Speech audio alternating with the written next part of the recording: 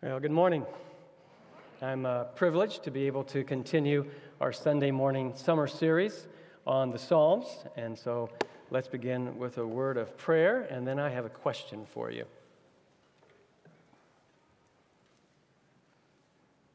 Lord, this is a glorious time this morning for so many reasons.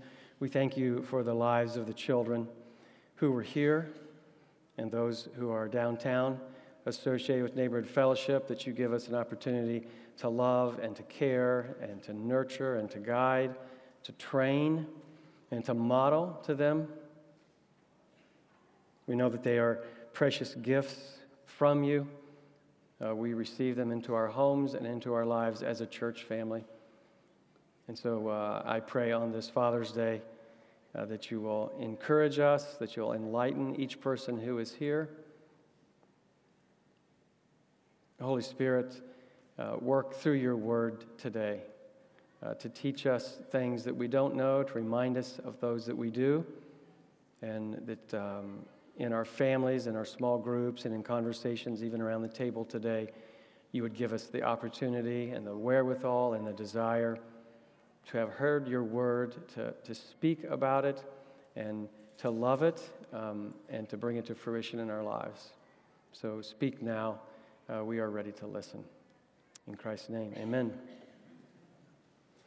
Well, my question surrounds the fact that God delivered to Moses 10 commandments.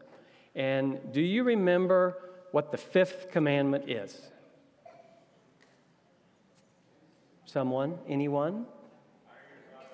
Yes, honor your father and mother. So this is appropriate, of course, because as we've already talked about this morning, this is Father's Day. This is the time to honor dads and grandfathers and great-grandfathers. And for many of us, this is a most enjoyable day because fathers can be towering figures of influence and pockets of strength and protection. And at the same time, they can be comical and loving and fun. I read this week, there's nothing more contagious than the dignity of a father. Yet, as Edgar told us this morning, fathers have fallen on hard times in some corners of our culture. They're easily stigmatized and often maligned, and many men have abandoned their post as the protective family shepherd.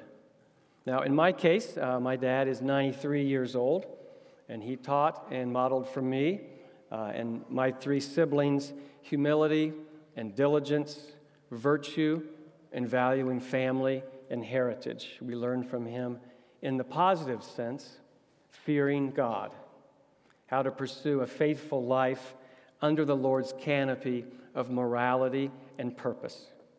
That God created an ordered universe and supplied us the wisdom to live obediently within his design. But we all have varied experiences and relationships. So let me ask you this question. If you've had a relationship with a dad, what characteristic phrase of his jumps into your mind? Something that you heard more than once, and if you think about it, you realize, yep, that's what he told us. Perhaps it's words of affirmation or warning or affection or protection or discipline. Here's three of mine. Having built the first house that we lived in, my dad's a very skilled craftsman, and so as my brother and I were forever watching him repair things, he would proclaim, "I'd like to get my hands on the guy that designed this." And he also often would say, "Pace yourself, boys, pace yourself," as we'd be running around, rushing and ramming through a job. And then he would say, "If it's not one thing, it's another." So the phrases that come to mind reveal a lot, don't they? And your mind might echo with a father's harsh, angry, or hurtful words. Or it might reverberate just with silence because he really said nothing memorable, or his absence speaks the most. One thing is for certain. Not everything a parent says will be remembered or even heard the first time, but there are things that you repeat to your children that will be remembered and shape them. So fathers, grandfathers, how do you want to be remembered? And how will you be remembered? What words do you want to lay down as the foundation for the next generations? Well, Psalm 78 helps us to address those very questions. This psalm and the message this morning relate to more of us than simply the dads and the grandfathers that are here. So please hear me. Fathers are mentioned in this text, but this is for all of us, for men, women, single, married, those with children, those without children, and plus even children and youth themselves. So this is not a teaching aimed at dads about fathering. It's about telling something essential to the next generations. And so let's find out what that something is. We can turn to Psalm 78. We're going to read the first 8 verses. Psalm 78. Give ear, O my people, to my teaching.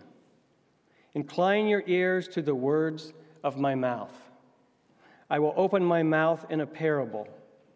I will utter dark sayings from of old, things that we have heard and known, that our fathers have told us. We will not hide them from their children, but tell to the coming generation the glorious deeds of the Lord and his might and the wonders that he has done.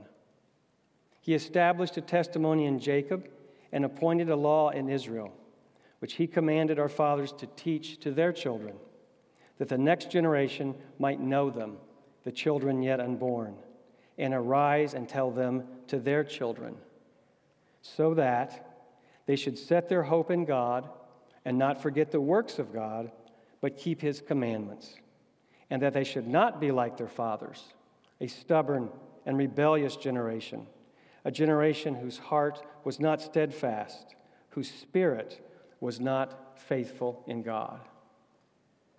This is a compelling proclamation to not be silent, to tell the coming generations, for there are some things that must not be hidden from our children.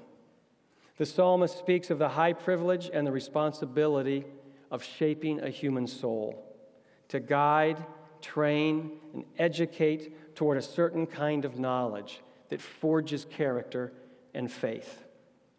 The psalmist begins with an appeal. He says, "Give ear, O my people, to my teaching. Incline your ears to the words of my mouth." He's setting apart the distinctiveness and the value of what you're about to hear, of what he's about to say. Now imagine for a moment all the instructions you've ever received in your lifetime. What causes one of those to stand out as opposed to others? Well, I've heard some words that I've never forgotten. And on our wedding day, we were given a charge from Romans 12 from the officiating pastor, Quentin Small, a man whom we greatly admired. And at those moments, we inclined our ears to him. Contrast that with the steward who stands up in the airplane and tells me how to fasten my seatbelt. I'm not really paying attention at that point. Here in this psalm, we are being told this is essential instruction to build your family, your community, your legacy, and your future. And so let that sink in this morning, because more than likely you've already been on a device ingesting information that clamors and claws for your attention. So just as Keith had prayed earlier, let all of that drift away. Take a deep breath. Incline your ear to something that the Creator wants you to not only to hear, but to remember. Asaph is the author of this psalm, and he headed up the service of music during the reigns of King David and King Solomon, and he wrote several of the psalms. He speaks in that first person, I'm going to open my mouth, I will utter. And then what follows in these first 8 verses really serve as a preface. The psalm itself stretches out for 72 verses. In the last 64, he recounts a history of the Hebrew people. So this preface outlines his reasons for rehearsing his nation's history. And that long section of the psalm, which we did not read, reviews God's mercies. It illustrates Israel's ingratitude and disobedience, and it gives warnings and exhortations. And what we learn is that Israel has not done a stellar job. And so there's good reason for the stark and startling warning that we read in verse 8, that they should not be like their fathers. Asaph is going to speak in a parable, he says, like a proverb. And for us, this is to serve as an analogy, these 64 long verses of Israel's history, because there's a correspondence that can be traced from the story of Israel and our very lives. In his preface, the psalmist moves through a natural progression. We are exhorted to speak and not hold back, to tell the coming generation, and then he provides for us the what and the why and the source. In verses 3 and 4, he discloses what we are to tell, the content. In verses 5, 6, and 7, we learn the why. What are the desired outcomes or the aims of our instruction? And in verse 8, he reveals the source of our hope. So before we move through his logic in these verses, I want to give us two qualifiers. First, it's instructive for us to better understand the construction and working of an ancient Hebrew family. When Psalm 78 and other Old Testament passages address fathers as the ones who train and teach the children, what is being implied here? Well, Israelites perceived of themselves as a large kinship group, all descendants from one common ancestor, Abraham.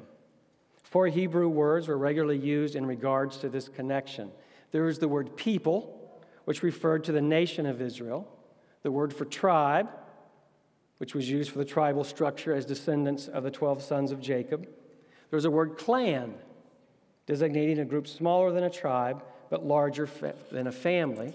And then there's the word for family, which was literally a father's house. The normative role for the father was as the head of the household. And within this framework, the Old Testament emphasizes his responsibility as head to inspire the trust and the security of its members, rather than emphasizing the power and the privileges associated with his position. And unlike contemporary Western model that we have of the nuclear family, which consists of the husband and a wife and children, ancient Israelite households were made up of large extended families. This included the husband and the wife, and then the couple's married children's families, any yet as unmarried sons and daughters, and male and female servants and slaves. During the first 10 years of a child's life, they were the special concern of their mother. Home was the primary place for education, so the mother's example and instruction were vital. So we can picture children led by the head of the household in partnership with his wife, while being influenced and shaped by grandparents, aunts, and uncles, all dwelling in the same household. And then with the advent of the new covenant, God's people were no longer related along strictly biological lines. Believers, like us, do not share a kinship through a common ancestor necessarily, as the Hebrews did with Abraham. We are now the family of God through our faith in the Messiah and shared life in the Spirit. Thus, the church naturally became a kind of extended family, not through blood relations, but rather a spiritual connection. And the responsibility to tell the coming generations to know and love and follow Jesus is shared and reinforced by all of us, the entire church community. In the family, the husband is retained as the head of the household in partnership with his wife, training their children. Coming alongside those linked by saving faith in Jesus, they encourage and exhort one another in the church community, which includes the children and the youth. So in both the Old and New Testament, a number of adults, led by the Father, fulfill the call to tell the coming generation of the power and the reality of God. The relative isolation of the American nuclear family can undermine the richness and the range of possibilities and opportunities for training described in the Bible. My second qualifier is to consider the variety of people we have among us this morning. We have fathers who have children in their home, some of whom through loving acts of adoption or foster care. We have fathers whose children are grown. We have grandfathers whose grandchildren are close by. We have grandfathers whose children are distant, either geographically or relationally. We have men who are not fathers. We have men who will never be fathers. We have women who, with their husband, have children, some at home and some grown. We have single moms, some who are and some who are not in relationship with the birth dad. We have women who've not yet had children and some who never will. We have grandmothers, either close or distant with their grandkids. And then we have children and youth still under the authority and guidance of their parents. So just look around right now. Just look around at each other and think, wow, what a combination of individuals and households are here in this room and in our body. We are a community. We belong to each other. And the church is to maintain a distinctive cross-cultural expression in the world. We are to be noticeably different, where a biblical way of life cuts against cultural norms. And in our culture, the discipleship of our children and youth by fathers, mothers, and extended family, and our broader network of interlocking relationships in this church is a timely, eye-opening opportunity for profound witness. Each one of us is valuable and meant to contribute to the coming generations. Each of us is needed. This Father's Day sermon is not only for fathers, it's for every single person. Let's look at the psalmist's declaration to speak and not hold back. First of all, what are we to tell? Well, there is to be specific content in our speech and our lives. The psalmist begins, "You listen, because I'm going to speak." And what does he have to say? Well, in verse 2, he says, there are things that we've heard and known that our fathers have told us. So the message doesn't originate with the psalmist. The fathers before him have spoken.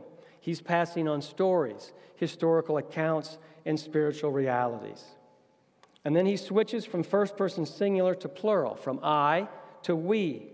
We have heard and known. There's a hearing of instruction followed by hopefully a knowing of it, where I come to experience and to own the truth that I have heard. Mark Twain wrote, "When I was a boy of 14, my father was so ignorant I could hardly stand to have the old man around. But when I got to be 21, I was astonished at how much the old man had learned in 7 years." So there's hearing and there's knowing. Believing parents have heard and have come to know a transformative truth about God. Truths about God, what do they do with them? Well, verse 4 says, we will not hide them from their children, but tell the coming generation. So the spread of instruction is interesting here. Asaph says the adult community has come to know from their fathers the ancient stories of God. They will tell them to their fathers' children. Well, if we're all in one generation, my father's children is us. It's the peers. It's the same group of adults. So then in verse 6, this is extended to those younger, that the next generation might know. The children yet unborn, and arise and tell their children. So our fathers have told us so that we know the truth of the Lord. We affirm this with each other, and then we tell our children, who will instruct their children who are yet unborn, who will then instruct their children. So what's to be communicated? Verse 4 says, the glorious deeds of the Lord and his might and the wonders that he has done. So our God has miraculously stepped into history to reveal himself, and those wondrous accounts are to be celebrated each generation. The seminal passage on parents receiving and extending this historical deposit is in Deuteronomy 6. In anticipation of entering the promised land, Moses delivers the Shema, outlining the family and community life for God's people.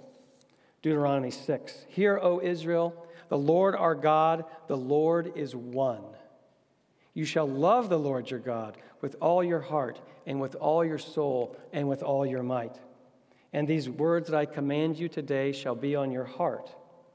You shall teach them diligently to your children, and shall talk of them when you sit in your house, and when you walk by the way, and when you lie down, and when you rise up. Moses is saying, you shall know the true God. You shall love him fully and deeply. You'll embrace his design for your life, and then you'll teach this diligently to your children. The language here is of intimate relationship and of emotional attachment. From the heart of God to the parent's heart, passed on to the children. And when and how does this transmission occur? In the natural course of family life, sitting, walking, at bedtime, in the morning. And then for Christian parents, extended family members and mentors, disciplers, all of us, the historical account and the wonders of Jesus' life, death, and resurrection, along with the Acts of the Apostles and God's work in your own experience, are added to these Old Testament glorious deeds of the Lord. And what is the tone? What is the atmosphere? What's the relational context for all of this instruction? And so dads and grandfathers, you'd be wise especially to take note of this. Ephesians 5:1 says, be imitators of God as beloved children. So as adults relating to those younger, we imitate the Lord in the way that he relates and trains us. And Scripture says that God is merciful and gracious, slow to anger, and abounding in loving kindness. Ephesians 5:1 goes on to say, and walk in love as Christ Jesus loved us and gave himself up for us. So we follow the incarnational initiative of Jesus. He came to us. He came into our world, sacrificial, gentle, understanding of our temptations, humble, forbearing, and forgiving. Colossians 3 reinforces this by adding, fathers, do not provoke your children, lest they become discouraged. So it's not just the content of our faith, what you believe that you want to pass on to the next generation. We have to be mindful of how it's delivered and how it's experienced by our children.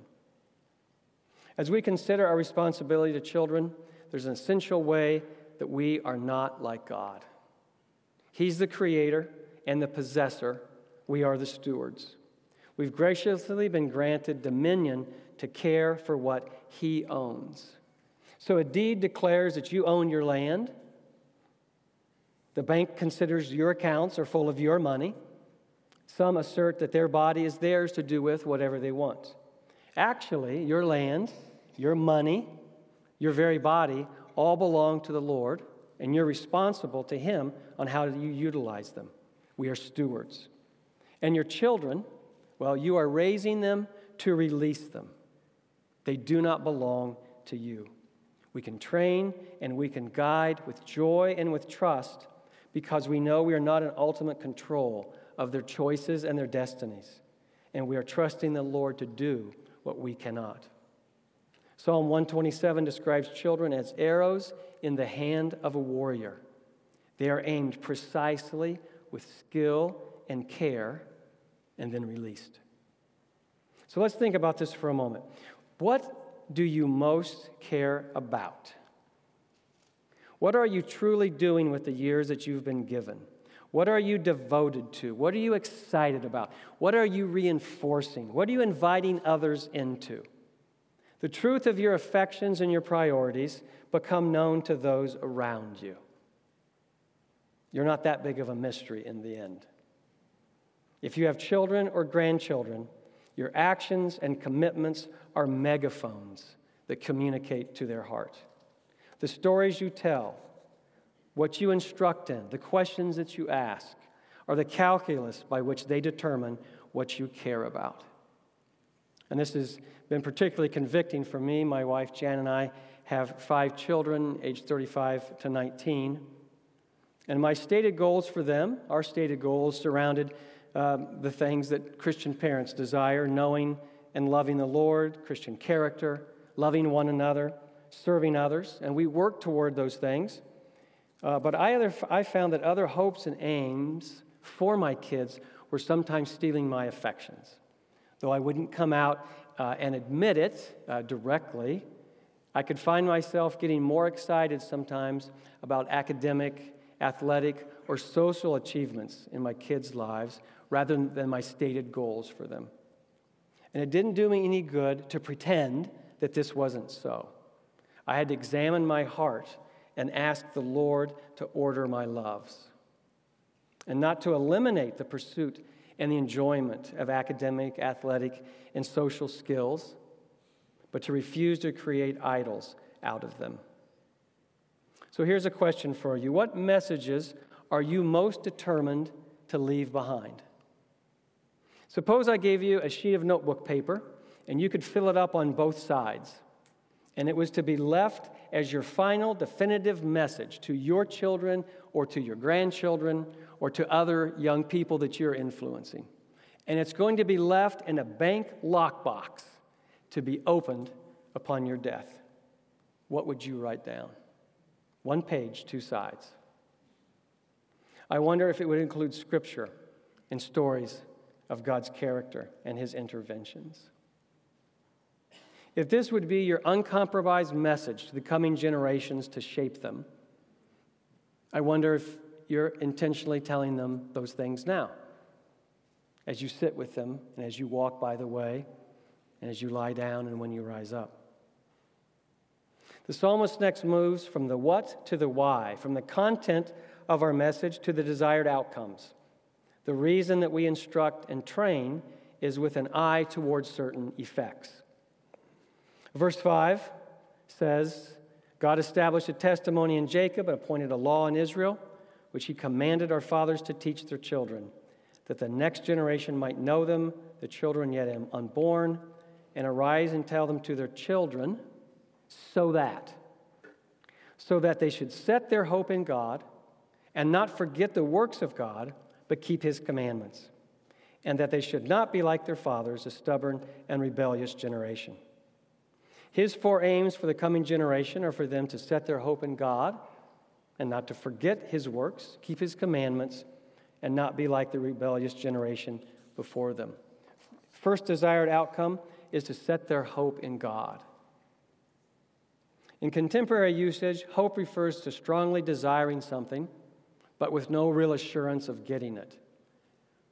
But biblically, hope is an indication of certainty. It refers to a strong and confident expectation. Hope is akin to trust. So one of our aims with children is for them to possess this kind of hope in God, not in themselves, not in another person coming through for them, or not for the impersonal universe somehow to direct their lives or line things up. Friends, we are faced with a momentous challenge in this regard. For in this cultural moment, God is being pushed further and further from the public square and the public consciousness. Our children are being flooded with messages from entertainment, education, media, the law, marketplace, social media that dismiss or devalue the existence or need for God. To set one's hope in God finds itself becoming a radical notion. For the locus of authority and meaning is not being placed with the Creator God, but increasingly with oneself. And if there's no personal God in which all truth resides, there's only humanity left. So how can one person judge another? And this has to be addressed with more than Bible stories at bedtime, although that's exactly the place that we begin. A battle is raging for our children's minds and souls. And one of our aims is for them to set their hope in God. They need to know who he is and what he's like, the things he's done, what they owe him. And that's our job to tell them. The second desired outcome, why we're telling the coming generations, is so they will not forget. As we know, all of us can suffer from short memories when it comes to the permanent things. And one fundamental element of their national life that the Israelites were never to forget was their unique identity and responsibility in the world. This calling puts into perspective the need for the children to hear about and to know the Lord. Israel is called the light to the nations. Scholar Michael Goheen illuminates the centrality of this theme. He writes, God makes tiny Israel the center of the earth, the focal point of history, and the goal of creation. God will pursue his purposes for all creation through Israel, first making Abraham into a great nation, and then blessing all nations and all creation through that nation. The nation that comes from Abraham is to live as a contrast people in the midst of pagan idolatry, embodying God's creational intentions as a sign of where redemptive history is going. Over time, faithful Israelites came to realize their astounding and unique place in the world. They were the center of the earth, the focal point of history. For the Messiah, the Savior and Restorer of all things, the way, the truth, and the life was to be born in the line of their King David. So can you feel how crucial it was for each generation to not forget who they were, what the Lord had done, and their place as the fulcrum of history?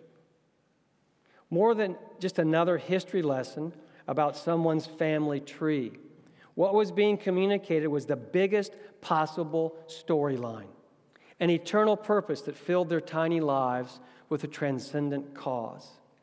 Entrusted with a singular, irreplaceable deposit of truth and divine purpose, they knew they must protect and nurture it in each generation. The third desired outcome the psalmist explains is for the children to learn to keep the commandments. And this makes sense since in verse 5 we're reminded that God established a testimony and appointed a law in Israel. He established commands as expressions of his nature and his desires. They were not of the Hebrews' own invention. Their divine origin signaled the necessity of obedience. Lastly, the fourth stated goal for instruction, we read in verse 8 that these young people should not be like their fathers. Now, this is a curious directive, not the kind of thing that we expect on Father's Day or in a Hallmark card, but it turns out that their fathers were a stubborn and rebellious generation. They were not faithful to God, and if fathers are disobedient, we must be better than they were. Which leads us to the final observation from this psalm. What is our source of hope? As we seek to take the things that we've heard and that we've come to know and want to burn them into the hearts and the minds of those who are younger. Well, we know what it's not. We know where our hope isn't. Because Psalm 78 is a recounting of the persistent ingratitude and disobedience of ancient Israel. This starts with the Exodus from Egypt. The psalmist records the responses over hundreds of years. Verse 17, they sinned still more against him. They tested God in their heart. Verse 22, they did not believe in God and did not trust in his saving power. Verse 32, despite his wonders, they did not believe. And verse 42, they did not remember his power or the day he redeemed them from their foe. So this devastatingly failed history leads up to verse 70 at the end of the psalm. So let's read this and see if a source of hope emerges. Verse 70, Psalm 78, he chose David his servant and took him from the sheepfolds. From following the nursing ewes, he brought them to shepherd Jacob his people, Israel his inheritance. With upright heart, he shepherded them and guided them with his skillful hand. The Lord chose a king, a skillful shepherd to guide, feed, and protect his people. And this was the conclusion of the psalm at this point in history. But is King David the end of the story? To whom or to what is he meant to direct us?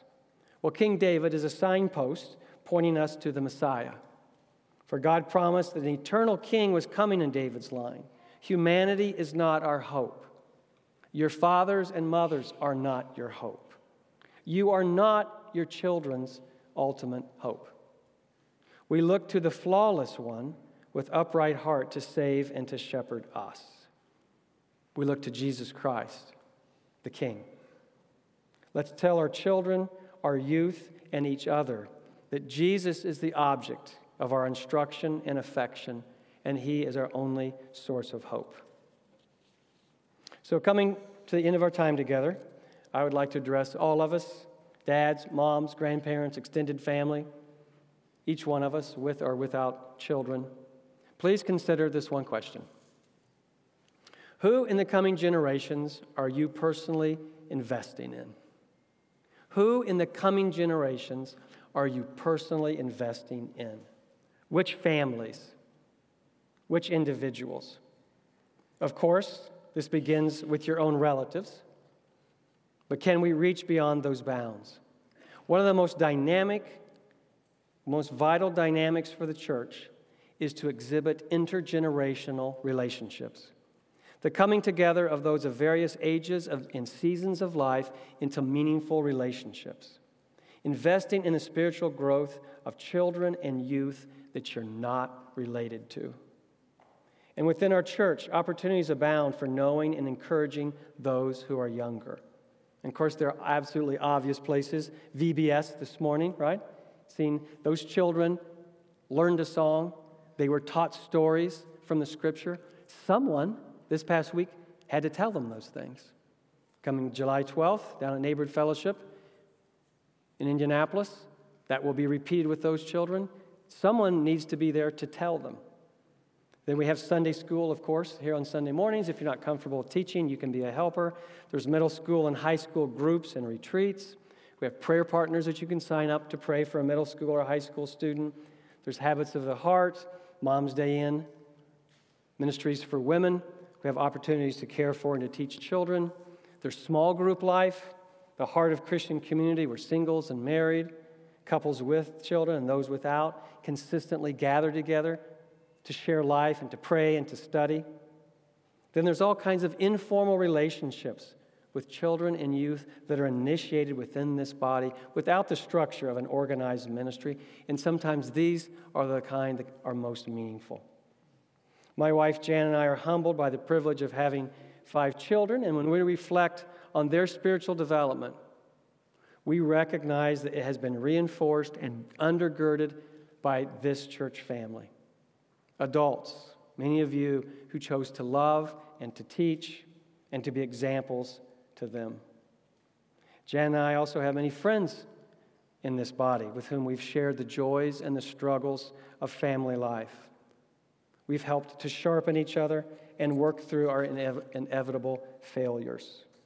And then we have our current small group, which is made up of 10 adults and hopefully 12, a couple soon joining us.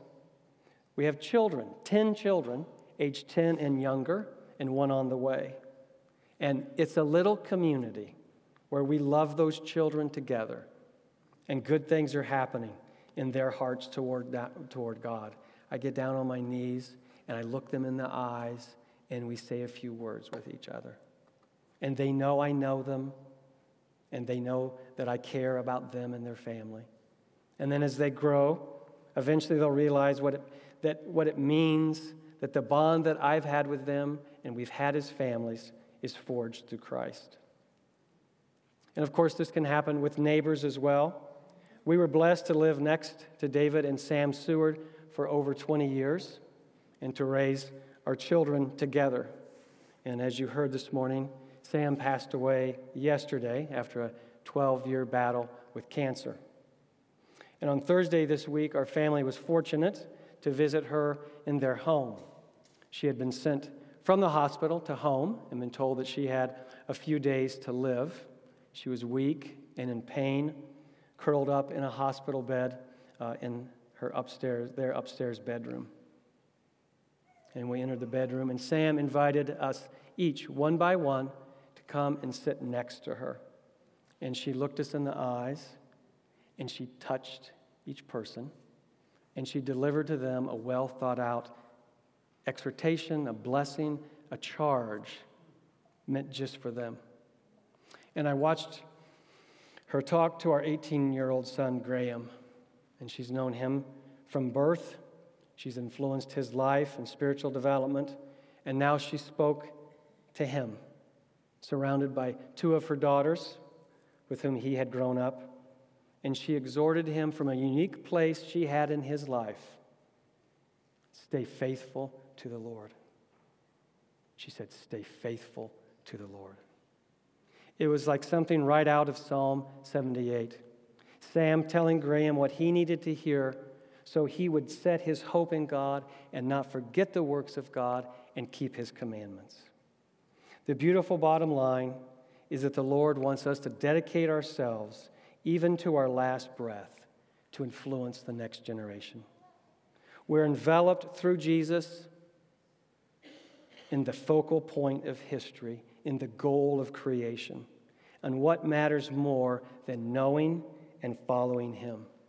So fathers and mothers, grandparents, aunts, uncles, Sunday school teachers, small group leaders, disciplers, mentors, adult friends, I commend each one of you. And I thank you for what you're doing. Let's press on and not grow weary in doing good. I'm going to leave you with these 4 questions for you to discuss with your family or friends or small group. Number 1, again, what families or youth am I investing in? Number 2, what am I most passionate about communicating to them? What am I most passionate in communicating? And there are other things that I should be communicating. Number 3, how am I specifically telling the coming generations about the wondrous deeds of the Lord? How am I doing that? Is it from Scripture, from my own life? And number 4, how can I encourage them to personally set their hope in God and obey him? Thankfully, we have an eternal King who shepherds and guides us and our children with a skillful hand. We can trust Jesus. And we have a good Father who shows us what it means to provide and to protect. And we love him. Lord, thank you for revealing yourself, for all that we have learned from you through your word and through your people. Lord Jesus Christ, you're our brother, our friend, and our guide. We so much want to know you better and to reflect you to this world and to please you. And then our hearts turn to the coming generations, and we care about them. And we know that you want to fulfill so much in their lives as well. Give us wisdom. Give us courage and boldness. Give us mindfulness that we can remember you and we can remember to tell and live before them the things you want us to. In Christ's name, amen.